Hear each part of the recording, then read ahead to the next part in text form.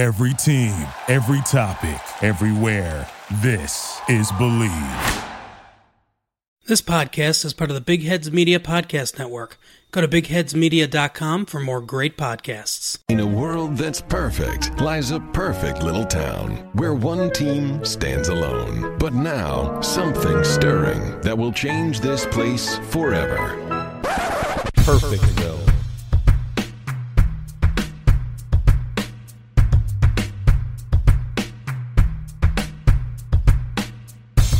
Welcome to Perfectville, your first place podcast for your 5-11 out of the playoffs, last place Miami Dolphins, now part of the DolphinsTalk.com podcast network and the Big Heads Media podcast network. Of course, I am Sam Marcoux, and he is the two-time Hall of Famer, the one, the only, Chris Cullen. Chris, how the hell are you, my friend? Happy New Year. Happy New Year, Sam. Do I talk now or do I wait? I haven't done. I forgot how to podcast. Yeah, it's not like What's us. up, man? Happy New Year. It's not like us to miss a week or two or three, but it happened here at the end of 2019. I was waiting for Y2K. I thought the end of the world was here, and I was looting and rioting, and then all of a sudden nothing happened. I'm like, oh, I guess we'll just have to schedule some podcasts. Yeah, I kept texting you to do a show, and you're still like putting things back. Yeah, you stole so many things. Yeah, I was actually refacing and re-merchandising all the stores that I had looted and rioted during the break. But turns out nothing to worry about. So here we are talking about the Miami Dolphins being stupid, doing our thing. And, since it's the year 2020, and I can see clearly now, Chris, I see now how we should be doing this. And like we always do, a little peek back in the curtain. One of the things, this is true, Chris knows this. One of the things that I kicked around here recently with Chris is that maybe we should start doing our production meetings as the podcast and just every now and then have our production meeting of, hey, what do you want to talk about? What bits do you want to come up with? Where should we take the show? And maybe some of the ads that, the commercials that are coming our way, who wants to read what, who wants to do what, and then just send that out as a podcast every now and then. So little peeks behind the curtain every now and then. Maybe we'll do that. But as we always do, if you guys haven't figured it out, every year we try to kind of mix up the show a little bit, do something a little different. We're doing that now here in 2020. Still talking about the Miami Dolphins. Still doing our bullshit. Still drinking, yelling, screaming, fighting, hating. But we're going to do it in a little bit of a different format here. We got 5 things we want to talk about here, Chris. We'll just go 5, 4, 3, 2, 1. Number 5. I mentioned 5-11. I think I didn't give this team enough credit because I said on our last episode that most likely we would have 4 wins. That was because I was thinking we're going to beat the Bengals and lose to the Patriots. Turns out, funny, jokes on me. We get 5 wins. We end 5-11 as we beat the New England Patriots in Foxborough, the first time, Chris, since 2008, which was the Wildcat debut, that we actually beat the Patriots in New England. First time since 2013, Chris, that we actually had a lead in New England. Monumental win for a number of reasons we'll just get into, which will be our 4th topic. But the 5th topic, just kind of thinking back in your Wayback Machine of a couple weeks ago, Chris, what are your thoughts on the Miami Dolphins beating the New England Patriots to end the NFL season of 2019? I would have told you a few weeks ago that I hope it didn't happen for draft position, but just so happens the way things fell into place, regardless if we won or lost, we would have been the 5th overall pick. Mm-hmm. So if you would have told me that a few weeks ago, I'd been rooting my white bear ass for us to win, of course, and we did it. And Ryan Fitzpatrick picked apart this amazing defense. Devontae Parker made Stephon Gilmore, the number 1 rated corner in the league, look like an absolute JV player. And we went to Foxborough and really threw a huge, gigantic wrench into the New England Patriots 2019 season by beating them for the first time since, Sam, my son, who turns 12 in a few weeks, he was born in 2008. That is the last time we won in Foxborough. It's unbelievable. Unbelievable. That's true, huh? Wow. Happy birthday, almost birthday to Zach, by the way. But that is an incredible stat to, because the rap has been, and rightfully so, that the New England Patriots, their one stumbling block is always the Miami Dolphins. Tom Brady, if you look at his career stats against the Dolphins, are less than impressive when you compare them to what he does against other teams in the AFC East and just the NFL in general. But for the most part, those stats are happening against the Miami Dolphins in Miami.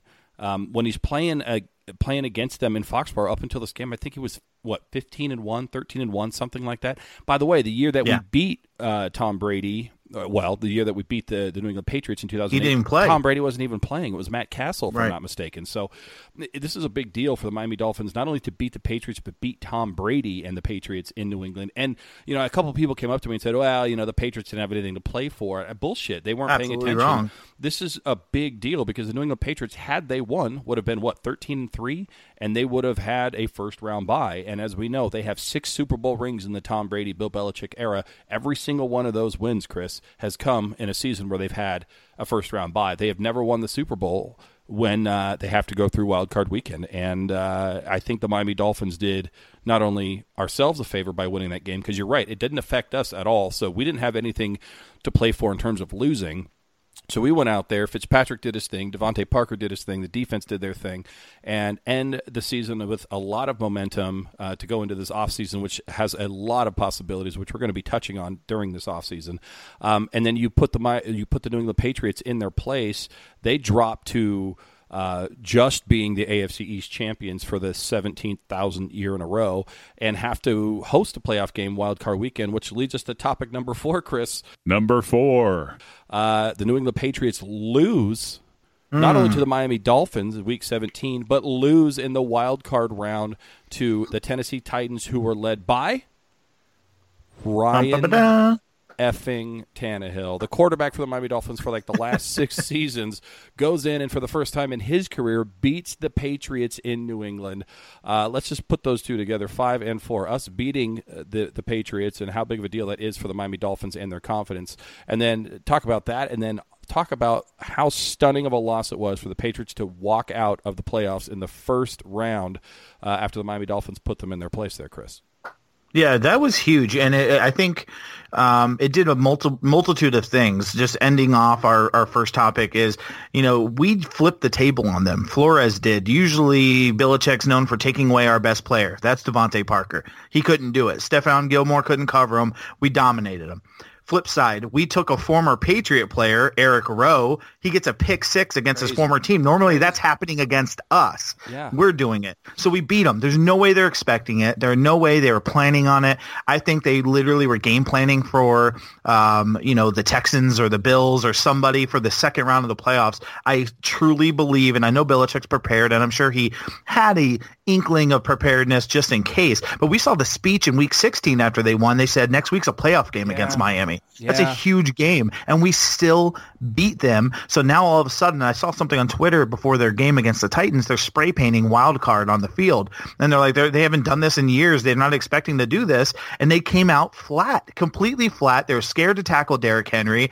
Ryan Tannehill, who, speaking of what you were just saying about us having success against them, I think, and correct me if I'm wrong, Perfectville Universe, and I know you will, I saw a stat that Ryan Tannehill has the second most head-to-head wins against Tom Brady behind Peyton Manning, because we have had success against him year in and year out. It is like the funny joke on the NFL subreddit on Reddit that the Dolphins just win once a year against New England. It just always happens. It seems to happen that way.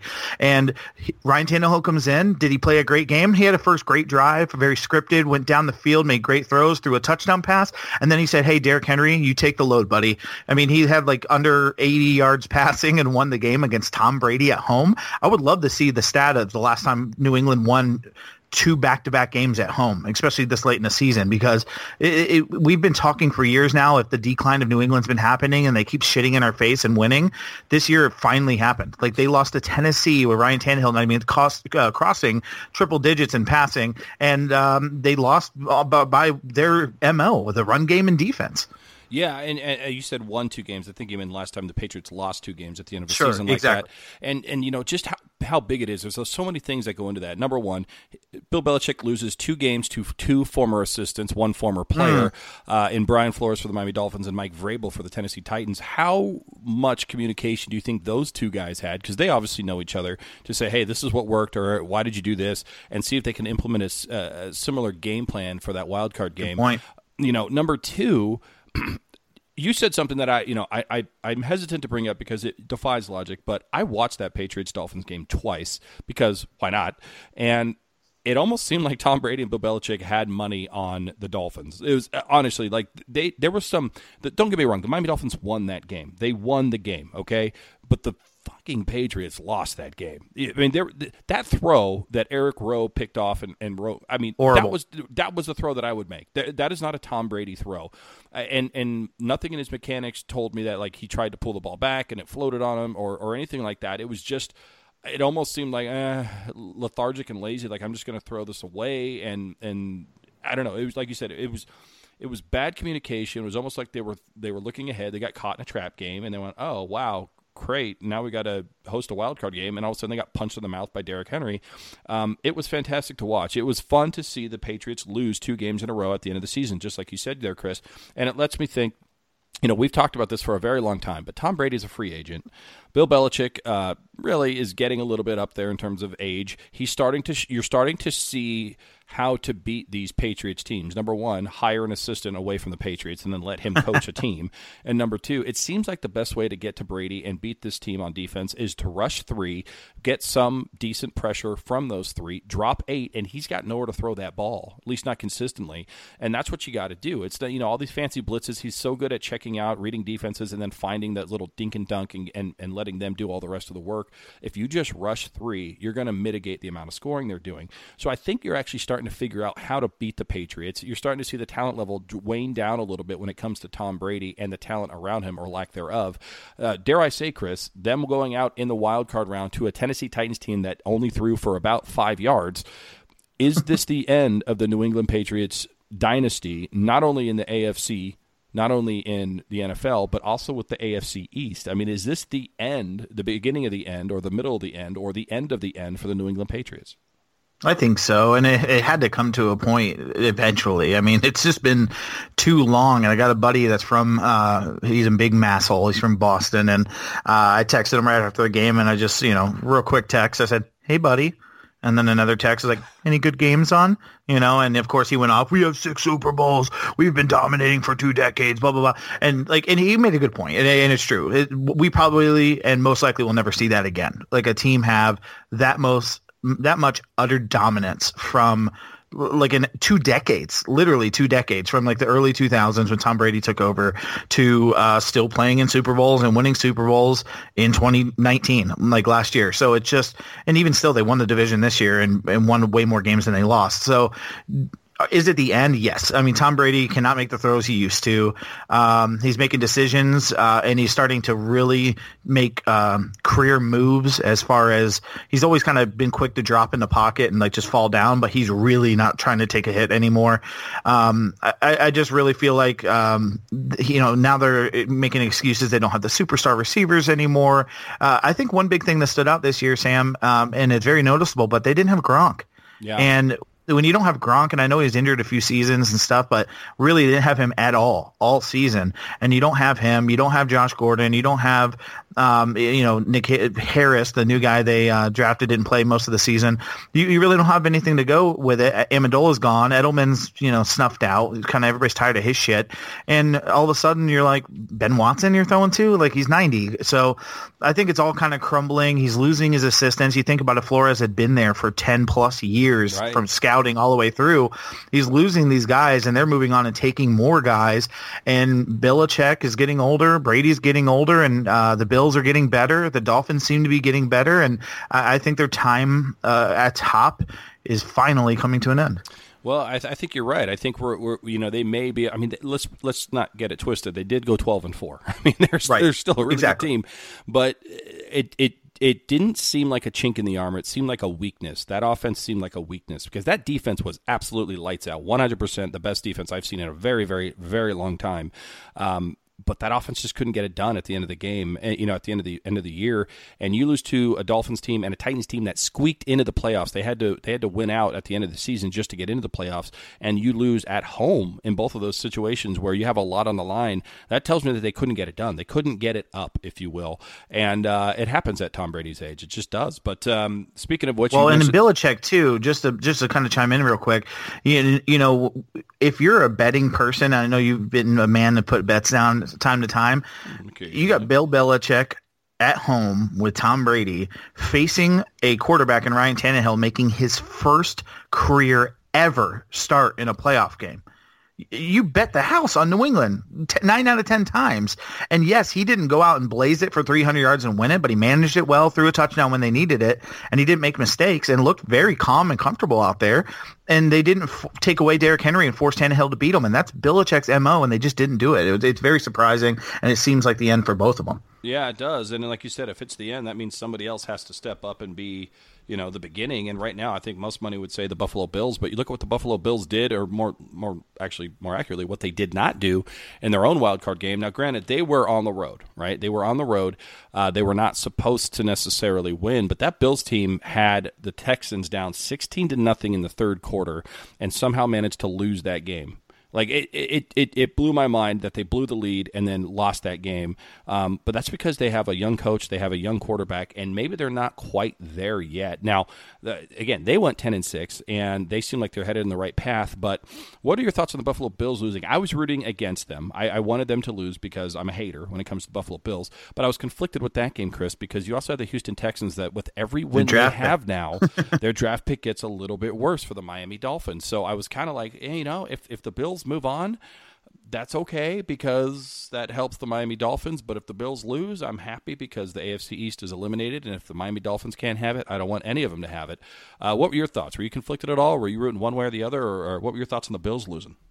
Completely exactly the same as you. I watched that entire game, and it was so weird because Josh Allen catches a touchdown pass, and I'm kind of like, all right, sweet, yeah, beat Houston, this is awesome. And then J.J. Watt gets a sack. I'm like, yeah, fuck the Bills, fuck them in the face. And then I'm like, oh wait, shit, draft pick. And then I was like, oh dude, what do I do? So and then I was like, fuck it, I just want a good game, and whatever happens. And it was a good game. The scripted, I think it was Brian Daboll is their offensive coordinator for the Bills. Yeah.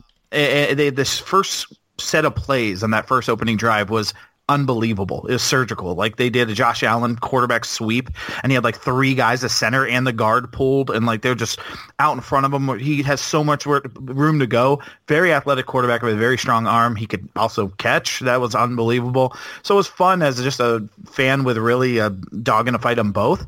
But all in all, at the end of that game, Josh Allen completely fucking choked. Yeah. Watching the end there was nails on the chalkboard bad. He was just throwing it up to a fullback. There's still over a minute left, and he tried to do this random throw backwards, a lateral that almost completely cost them the game. He started panicking in the pocket. He took 2 sacks in a row, completely lost him the game. Very young quarterback, like you said, and those things will happen. But man, it really looked bad. It looked like, when Tannehill used to choke for us a few years back, where fumbled snap and sacked immediately. It just really bad at the end there. And Houston just looked like the more veteran-led team. They had a spark getting J.J. Watt back, and Deshaun Watson happened to just turn it on at the exact right time and made a fucking hell of a play and an effort in that last play to really get out of a sandwich sack and check the ball down to a wide-open running back to get down and field goal range and win the game. It was a great game, fun to watch. Houston won, but Buffalo is 10-6, like you said. They have a ton of cap space coming into next year. So, like you said, even if it's not us, the AFC East is going to have some competition for sure. Yeah, and actually from the Miami Dolphins perspective, because people are probably going, why are you talking so much about the Patriots and the Bills? Because this is the shit that affects us going into next year is where these teams are at. The Buffalo Bills are the only team that swept the Miami Dolphins in the AFC East this year. It wasn't the Patriots. It wasn't our hated rival, the Jets. We beat them. We beat both of those two teams. We did not beat the Bills. And the Bills have been a thorn in our side for a very, very, very long time. Even when they were terrible and we were good, they would always play us and somehow manage to beat us. They were our Miami Dolphins if we were the New England Patriots. So as we all know, this is one of my hated teams of all time, the Buffalo Bills. I can't stand them. So I'm happy that they lost. But at the same time, we have to be real, man. They're going to be a challenge in a tough one at that for the next couple of years. But speaking of that, so their offseason is here, right? The Bills are in offseason mode. The Patriots are in offseason mode. I'm expecting a lot of changes for the Patriots. I'm expecting some improvements for the Bills.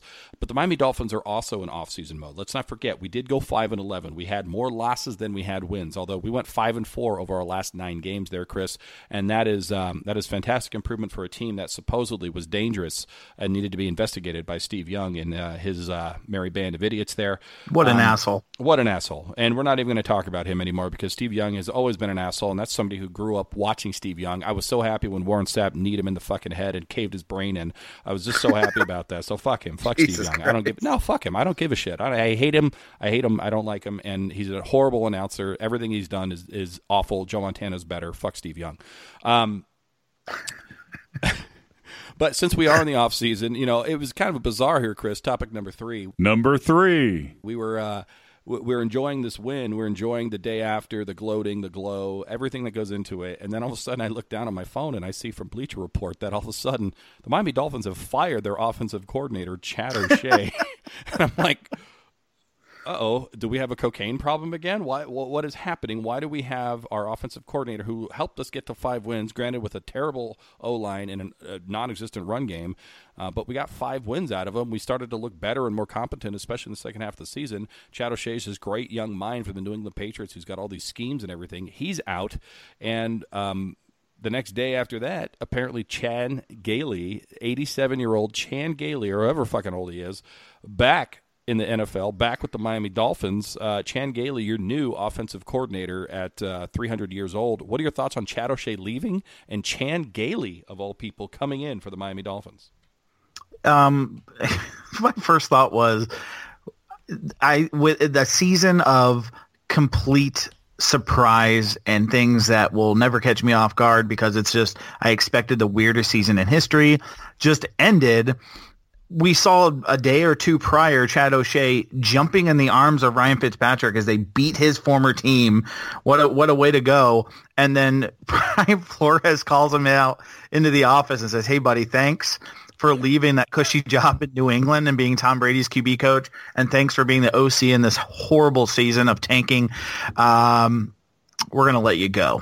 Like, it doesn't make any sense to me unless something completely went wrong in the back areas that we don't know about and they just don't like each other or they just didn't work well together. But all of a sudden I'm looking at, Gesicki and Parker and Fitzpatrick having these incredible, Preston Williams having these great years. And really, we didn't have the best O-line. We had a terrible O-line. We've had better O-lines with our bad O-lines in previous years. And I feel like, and it might be just Fitzpatrick too in his pocket presence, but I feel like, he will still have more time to throw than prior. I just don't get it.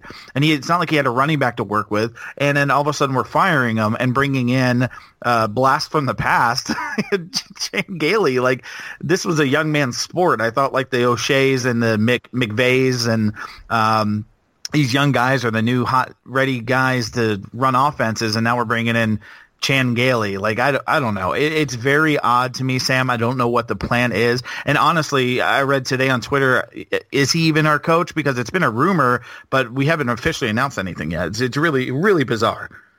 Yeah, so Chan Gailey, for those that don't know, for maybe our younger citizens here in Perfectville, was with the Miami Dolphins previously. And in fact, I think the 2 years that he was the offensive coordinator for the Miami Dolphins were under the last time the Miami Dolphins actually won a playoff game, if I'm not mistaken. He's been around the league a long time. He was with the Cowboys in the 90s. He coached the Bills. He was with the Jets. He does a lot of spread offense, stuff like that. The rap I heard was that Chad O'Shea's offense was just too complicated. And, there's two schools of thought on that. Okay, is it too complicated, so you got to get better players that can understand it? Or is it too complicated and it's complicated for complicated sake? And quite frankly, he can't adjust his offense to the talent that he has around him, and we got to let him go and just cater to the talent that we have. I don't know. Ryan Fitzpatrick's a smart guy as a quarterback. He was a Harvard grad. I think he went to Harvard, yeah. Yeah, he grasped the offense. He seems like he knows how to be a leader. You look at this team, and by no stretch of the imagination should we have anybody that has any good stats on a team like this, especially with the O-line and the running game like you talked about. But here we are. Mike Gesicki all of a sudden looks like not only a competent tight end, but somebody you can build around.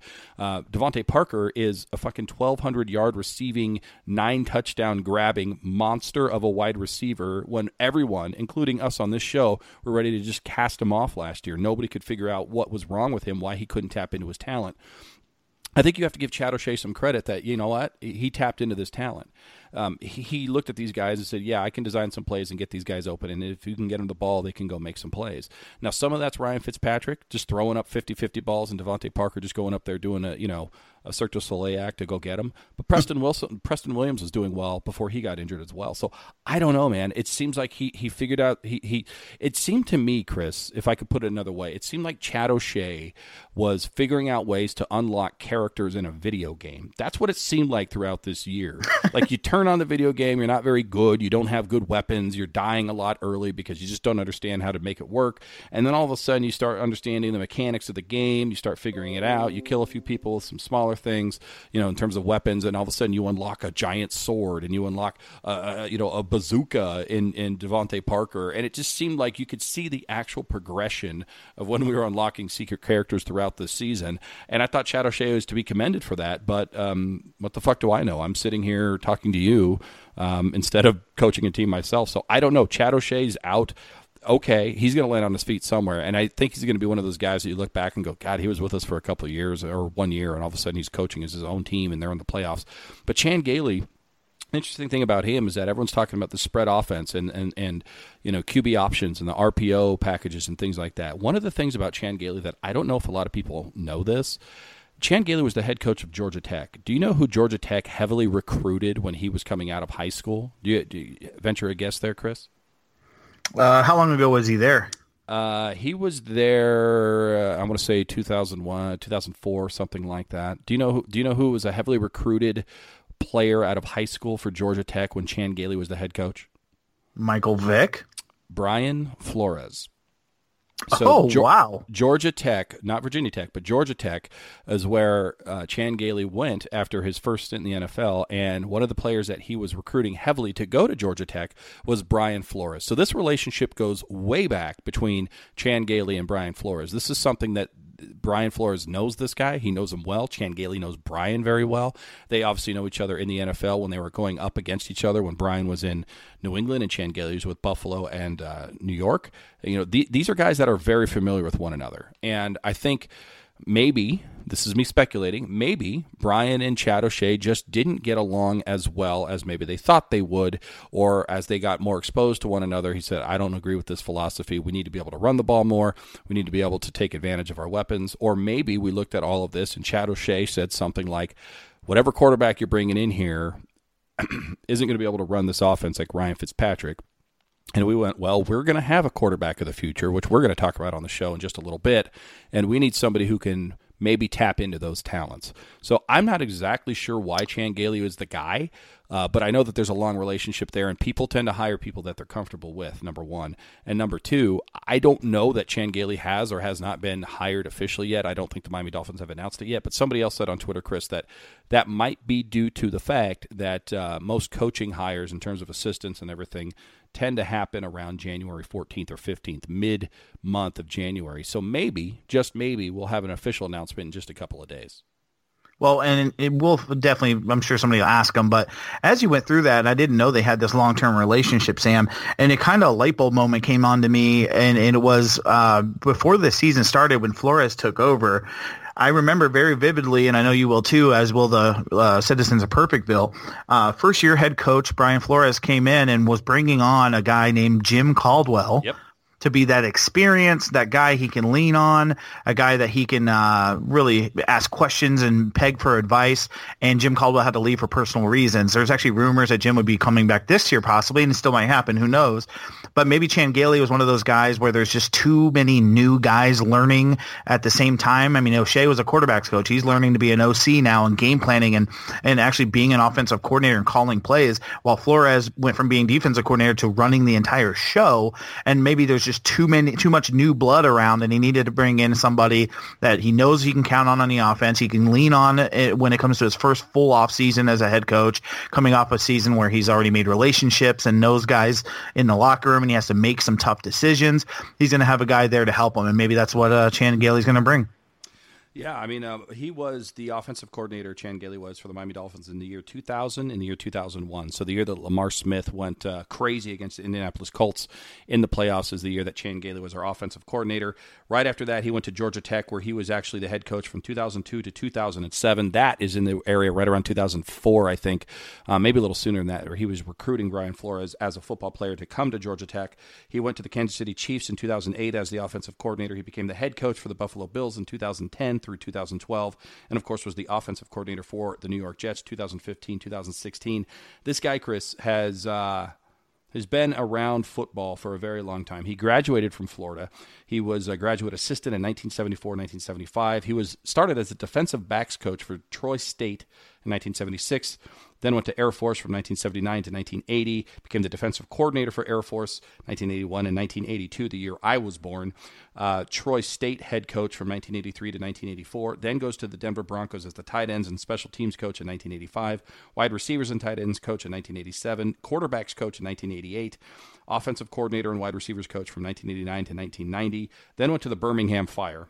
We'll just skip right over that. Became the head coach of the Samford in 1993, wide receivers coach for Pittsburgh Steelers. That's really where I remember him from, as being the offensive coordinator for the Pittsburgh Steelers. Became the head coach of the Dallas Cowboys in 1998, 1999, then obviously comes to the Dolphins, and then everything else that I read about. So the guy has a long history of being in the NFL. He has a long history of coaching Ryan Fitzpatrick. That's exactly right. So he knows Ryan Fitzpatrick. He knows what he has in Ryan Fitzpatrick. I think Ryan Fitzpatrick is guaranteed to be here for the second year of his contract. You pair Ryan Fitzpatrick up with topic number 4. Number 2. Boom. A possible... See, and this is why we're good. This is why we're good, Sam. I was really hoping you'd get that and grab that, because obviously that's next year, because Chan Gailey won't coach till next year. Yeah. And Ryan Fitzpatrick, is he coming back? Man, I love us. Look at this. I love us too, and nobody knows why we're congratulating each other, but you and I know why, and that's because we're on to topic number 4. Number 2. The guy that everyone thought we were tanking for, hashtag tank for 2, including Steve Young. Fuck him, Joe Montana's better. Tua Tagovailoa has declared he's coming out, not coming out in that regard, but entering the NFL draft here. Which is okay if he did. It would be totally fine. I think that I have no problem with that. Miami would be a great landing spot if that were the case, but that's neither here nor there. What is here and there is that Tua will be in the NFL draft. The Miami Dolphins, as the number 5 pick, have long been attached to Tua. This is a guy that can run the ball. This is a guy that can throw the ball. This is a guy that can do a run-pass option. This is a guy that can sit there and look for 4 wide receivers in a spread offense and throw that ball. He is multifaceted, multi-talented, and a guy who's multi-injured as well. Couple things here, Chris. Number 1 is being in the being number 5 in the overall draft order. Is that going to cut it to go get Tua, or do we have to trade? And if we do have to trade up to go get this guy, what are we giving up? Number 1, I want you to answer that. Number 2, Tua, if he does come to the Miami Dolphins, I think he's in a really good spot here, that he can sit and wait behind Ryan Fitzpatrick. He can learn this offense. He can understand where he needs to go with the ball. Ryan Fitzpatrick is essentially a player's coach. He gets another year to rehab and rest and help his hip and all the other lingering injuries that he has, and he comes out his second season ready to take over the reins here. So what are your thoughts? Answer those in order right now. Damn it. Okay. First of all, I'm going to completely go against you, and I'm going to say, yes, being behind Ryan Fitzpatrick will be great. I think that's smart for him coming off a huge injury like so, and he can learn behind a guy like that. Obviously, Josh Rosen completely respects and adores, as a huge gap as far as age goes. These two guys, he's completely got the respect of the locker room, the young players. You see it in the game when he gets up and he throws his body on the line and jumps up at 36, 37 years old doing his weird freaking getting electrocuted dance, and everybody's hugging him and patting him on the back. These guys love him in the locker room. He's got complete control of it, complete respect, and I think Tua is the type of guy that would come in and just soak up everything from this guy, as far as just off-field stuff, how to be a quarterback, how to be a leader, how to be a captain. I think that would just bode fantastic for a guy like Tua. Second point, not in order because I don't listen to it. I'm a 2-time Hall of Famer. Second point, your first point. Yes, I think we're fine at 5. Here's why. You look at 1. Most likely, unless things go fucking crazy and it flips the complete draft over, the Bengals are going Burrow. Hometown guy from Ohio. He is the next LeBron as far as, listen, I'm not saying he's going to be a Hall of Famer or anything like that. I'm saying the next LeBron as far as hometown guy, homegrown, coming back after a Heisman. You know, and I know he didn't win a Heisman to go to college, but you know what I mean. Like high accolades coming in to his hometown. He's the savior of the Bengals. It's going to be all kinds of shit show for him. Bengals go Burrow. Number 2. You got the Redskins, and unless Ron Rivera comes in and completely hates Haskins, who they just literally invested a first-round pick in last year, they're taking Chase Young. He's a defensive guy. He's used to pass rush. I'm very familiar with him in Carolina. They really put an emphasis on defensive line. Star Latulier, Richardson, these guys they bring in on the defensive line, Julius Peppers, yada, yada. He's a defensive draft-heavy guy. He believes defense win championships. He played on defense. He's got a young quarterback to build around. There's no way they take anybody but Chase Young, and they're not going to trade down from there because they're going to lose Chase Young unless they move one pick, which would be the Detroit Lions. Now, this is the Detroit Lions and the Giants are 3-4. The only reason that I'd be worried about them is if the Lions are done with Stafford. If they're done with Stafford, they don't want to pay any money. They feel like they can let him walk or something, or cut him next year. I saw somebody post there's some dead cap they can get rid of next year if they cut him. They might take Tua. But I can also see, and of course the Giants took Daniel Jones. They're fine too. They're going to stay there. The only reason I'd be worried though is trade-ups, and that'd be the Chargers behind us, Panthers possibly with Rule, this guy from Baylor they just took. If they fall in love with Tua, they might trade ahead of us. There's going to be smoke. There's going to be fire. There's going to be all kinds of things. But the only difference is between all of those teams, they can't even touch what we can offer. We have 3 first-round picks, 2 first-round picks next year, 2 second-round picks, yada, yada, yada. I mean, we just have so much capital to where if Tua is our guy, and Sam, I do believe he is, and I'll pinpoint this. I was watching the Michigan-Alabama game, the Citrus Bowl, about a week or so ago. Tua's on the sidelines. Steve Ross, do you know what college he's connected to, Sam? Well, his name's on the School of Business at the University of Michigan. Yeah. My balls started tingling when I was watching the pregame, and he was on the Alabama sideline. Why is he not on the Michigan sideline if he's a Michigan guy? Jim Harbaugh's his dude. Like, they share khakis. He's on the Alabama sideline talking to Steve Sarkisian, the offensive coordinator for Alabama. And Tua there was rumors out there. He's lukewarm. He might be coming back to school. All of a sudden, the Citrus Bowl's over. There's somebody on the sideline. Now Tua's declaring to the draft. I have a feeling and without directly contacting Tua, said, get him a message. He's going no farther than 5. We're going to make him a Miami Dolphin, period. This has been the end game from the beginning. And he declared, and if he's our guy, we're going to do whatever it takes to get him. Yeah, so that's the next question, because I agree with you. I'm excited about Tua. I think the hip thing seems like he's getting healthier there. Whether he can start right away as a rookie or not, I don't know, but that's kind of the gamble you have to take. Assuming his medicals all come back, and he's going to have to probably prove it a little bit with some tryout workouts and all that fun stuff. What do you do to go get him? Because if you start hearing rumblings that, you know what, the Chargers are going to jump up to number 3 and they're going to go get him, do you give up? I mean, do you give up 2 draft picks? Do you give up 3? I mean, do you give up all 3 of your first rounders to go up and get Tua and jump 2 spots? I mean, I think that's a little steep, don't you? Or if he's the guy, do you just go get him because he's the guy and say, I don't care? I mean, what is the answer there? I don't know what the answer is, and with the Texans winning, it's making their draft picks more and more, less and less valuable. But if it is what it takes to beat somebody for the top, I would just hate to have the whole we jumped up to get them, and then the Mortensons and guys come out and say it was a smokescreen the whole time to just get us to give up capital. Right. Who knows? But my thing is this: I can name, sadly, 20 probably first-round picks in the last 20 years that we've used on players, and we've won 0 Super Bowls. So unless they're guaranteed to be 2 great players that are going to take us to the promised land, the one thing we have not had is that fucking quarterback. That is our golden goose. That is the thing that has been escaping us since even Dan Marino. We didn't win a Super Bowl with him. Newsflash, guys. It takes a team.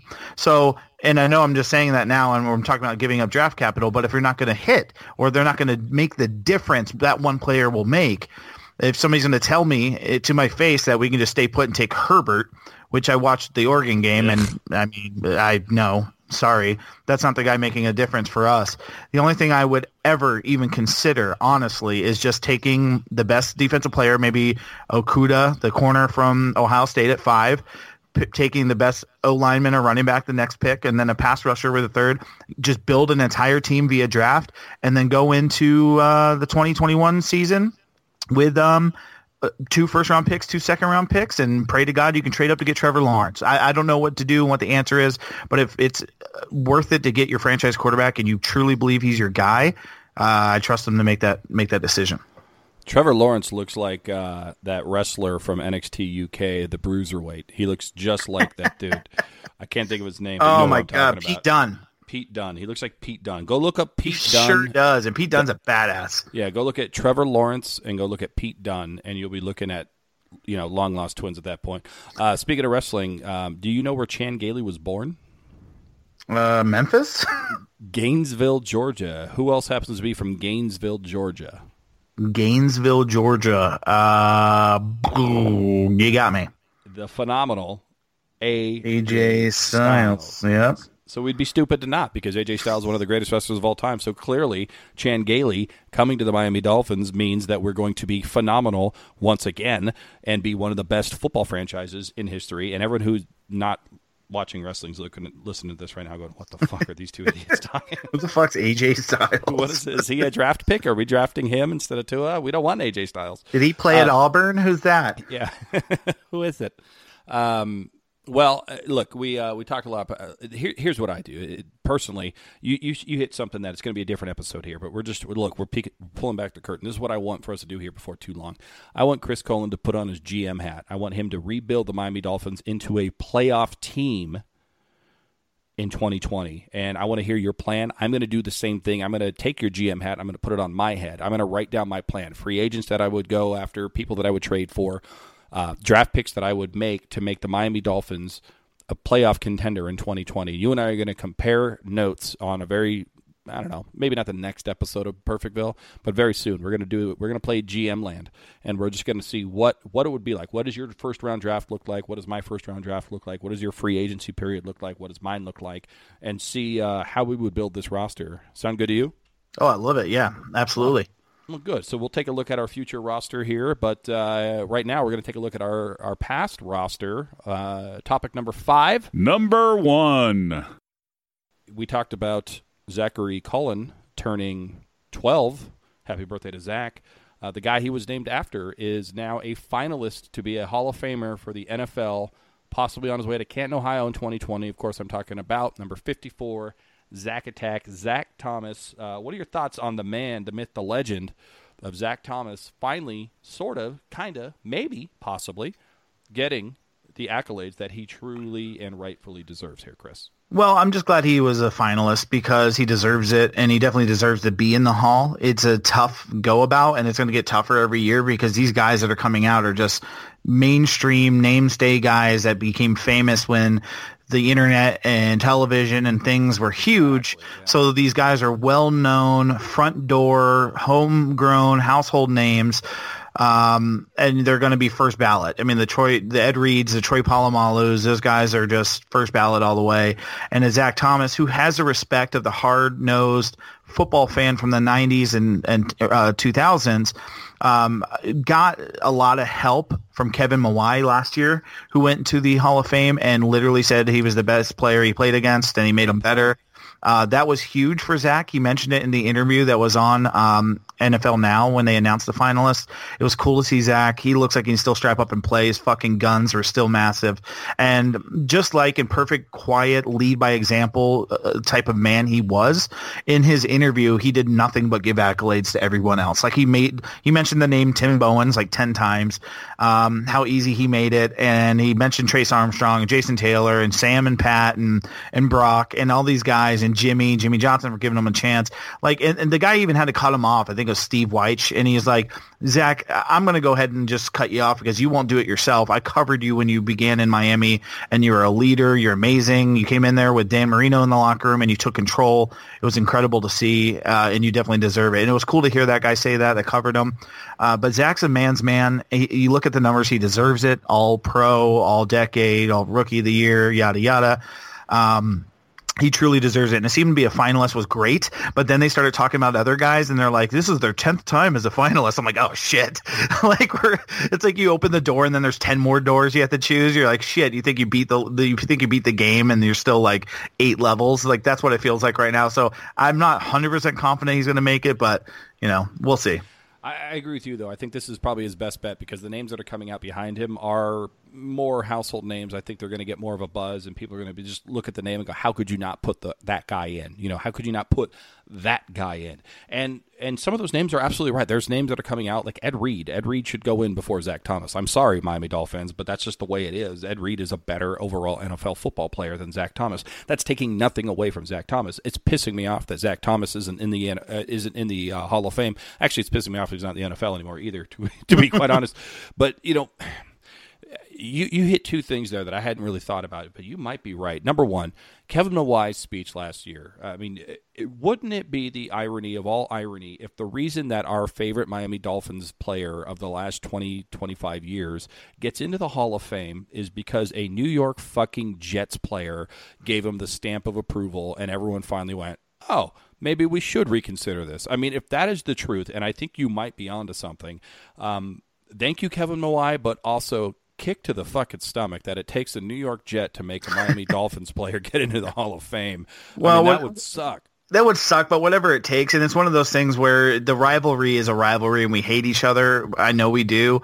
But the respect that Zach Thomas had, where this guy fucking just despised playing against him twice a year for his entire career, and he felt the need to mention him out of the 11 guys on the defense on the 15 teams he plays or whatever every season for his entire career. Zach Thomas was the only one he felt to mention by name. I mean, that is a huge, huge respect.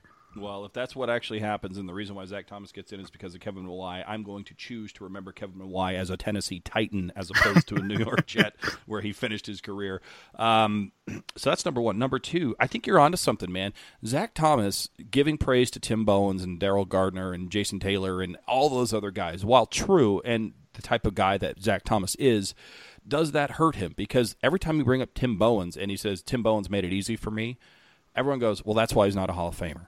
Because Tim Bowens sucked up 3 offensive linemen, Daryl Gardner sucked up the other ones, and then anybody else who was left had to try to block Jason Taylor. That's why Zach Thomas got all those tackles, because there was nobody in front of him to stop him. And there might be some truth to that, but does that hurt him when he starts bringing up those names and started giving praise to other people that people go, oh, yeah, that's why you're not in, because all these other guys were helping you? I mean, it could, especially for a guy on the fringe like that. But in that case, then Derek Brooks shouldn't go because he had Warren Sapp and, these other guys in front of him. So it's like Tim Bowens, if you asked a random, Seahawks fan around our same age, if they know who that is, they don't. He's a space eater. He's a big defensive tackle, but it's not like he had, Ndamukong Suh and Aaron Donald in front of him. I mean, he still made the plays. He was still slower.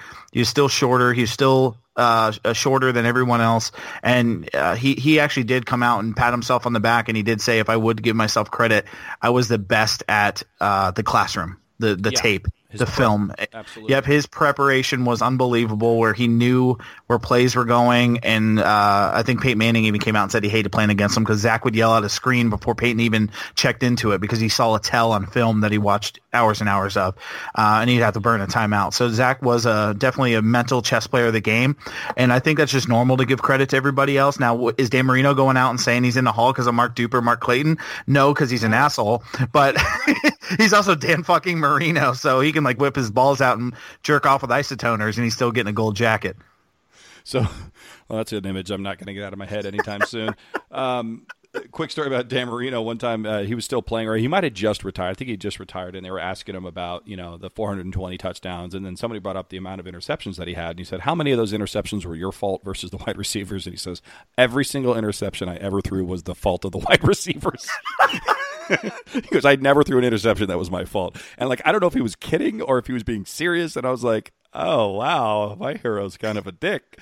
But it was the funniest thing because he kind of deadpanned. He goes, they're all the wide receivers' fault. He's like the real-life Razor Ramon. He's just a bad guy. Yeah, he's just a bad guy. And by the way, Tim Bowens is another guy who will never make the Hall of Fame. But people don't realize that Tim Bowens only had like 7 toes. So that doesn't sound like a big deal. Yeah, so this is a story that a lot of people don't know. Tim Bowens, when he was a kid, was mowing the lawn and got his foot caught into the blade of the lawnmower. Jesus Christ. And basically had like 3 toes ripped off of his body, and he still went on to be a very successful defensive player in the NFL for many, many years in a time where the sport was super, super physical as well.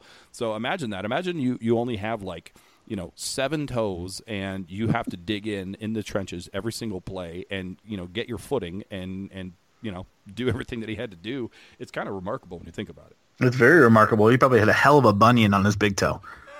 I don't even know if he had a big toe. I don't know which toes are gone, by the way. I've never seen his foot.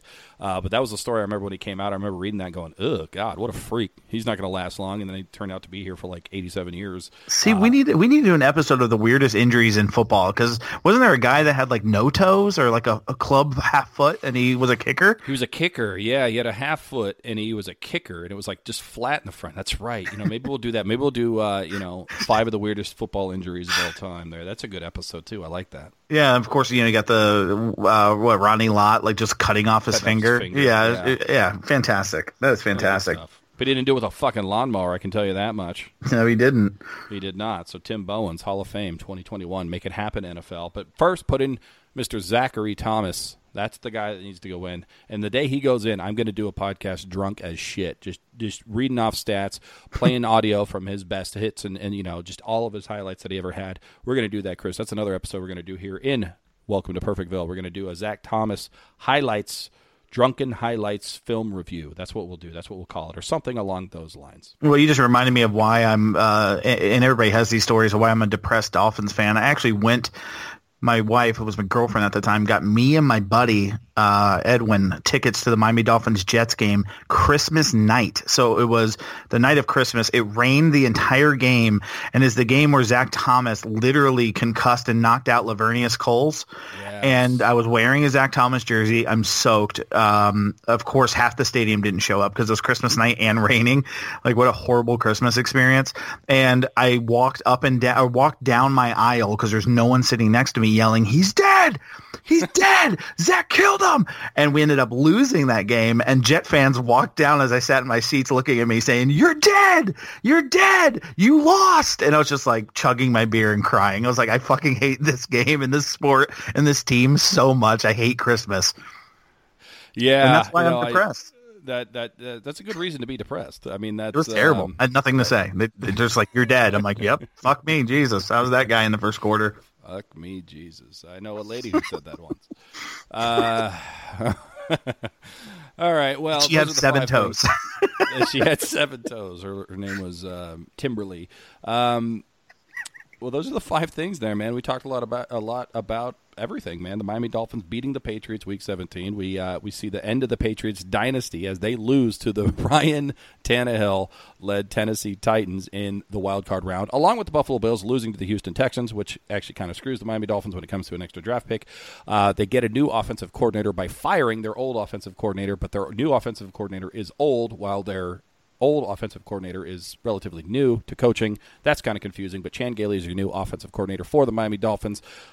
Tua, quarterback from Alabama, who's got hip dysplasia or whatever the fuck injury he's got, is now declared for the NFL draft. The Miami Dolphins are rumored to go and get Tua, even if we have to trade up from 5-2-3 and give up everything to go do that. It seems like that may be what the strategy is going to be for the Miami Dolphins. And, of course, classic Dolphins, Zach Thomas, finalist to be a Hall of Famer. Last thing I'm going to say here, Chris, we have not talked about it here because we haven't been on the air, but Jeremy Hagan, He-Man's Hagen's Chicken Dinner, he is the winner of the okayest fantasy football league of all time. Congratulations to Jeremy Hagan, nice. A fellow Californian Doll fan. He wins. And what does he win? Well, he wins this praise at the end of an hour-long podcast in 2020 about the Miami Dolphins. I don't know. I'm going to talk to Jeremy and see if I can get him a shirt or something, and maybe he can post some pictures of his swag and booty, not of his actual booty, but the booty he's going to get for winning this 10-team league. So congratulations to Jeremy. Chris, anything else you want to talk about before we end this different, very, very different episode of Perfectville? No, good time. Great to be back. Good to be back. Good to be heard. Everybody out there, Happy New Year. Hopefully you are still alive and aren't dead. That would be good. Ooh, yeah. All the listeners we can get. And be sure to check us out on welcometoperfectville.com as part of the DolphinsTalk.com podcast network, as well as the Big Heads Media podcast network. Last thing I'm going to say, Chris, goodbye from Perfectville. Later.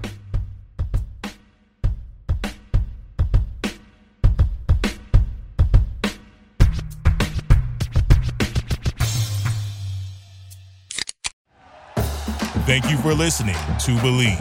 You can show support to your host by subscribing to the show and giving us a 5-star rating on your preferred platform. Check us out at Believe.com and search for BLEAV on YouTube.